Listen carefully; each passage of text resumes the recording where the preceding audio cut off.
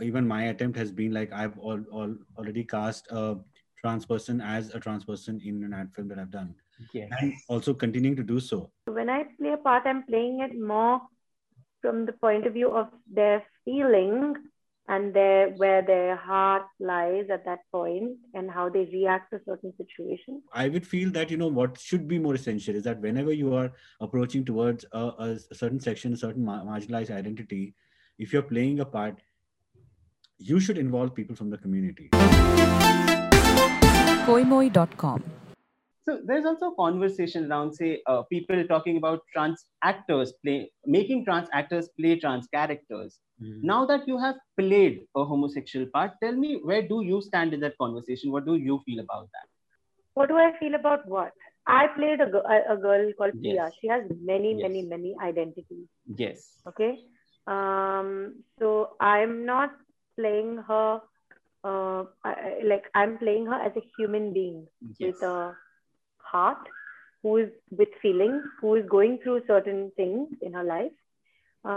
Whatever her personal choices are with respect to her sexuality or her whatever it is. I mean, and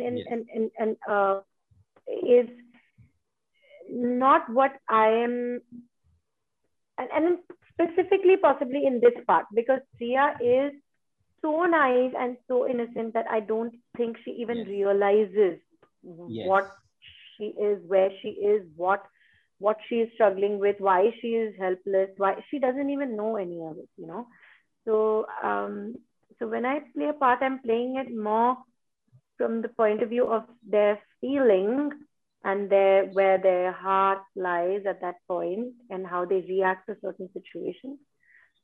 Everything else is a layer that is possibly subconsciously working towards creating that part. It is not foremost in my, unless it's physically very, very different, For me, it's not physically very different. So like say for Coco, it's physically very different, what she's saying. Yeah. So that is how that is what I think. Fundamentally, when we are representing a certain kind of a subaltern, a certain kind of section people, while I do agree that we need to bring in more people, of course, even my attempt has been like I've already cast a trans person as a trans person in an ad film that I've done, and also continuing to do so. But however, saying that, also there is another side to it. Also, is that sometimes you don't get people to cast. It's a chicken and egg. You don't have enough people to cast who will look a certain part, who will be okay with owning up to their identity publicly, who will want to who'll get the nuance, who'll perform well. There are so many things, parameters attached to it. So sometimes it becomes very difficult.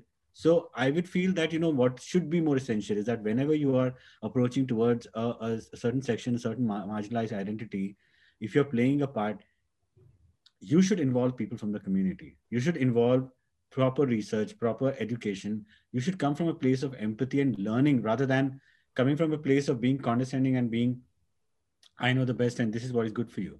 You should come from their point of view. That is the best way to go about, I feel. I mean, apart from all the being correct and everything, I think if you don't have sensitivity, you don't have listening, if you don't involve lived experiences of the communities, then it is a problem for me. Koimoi.com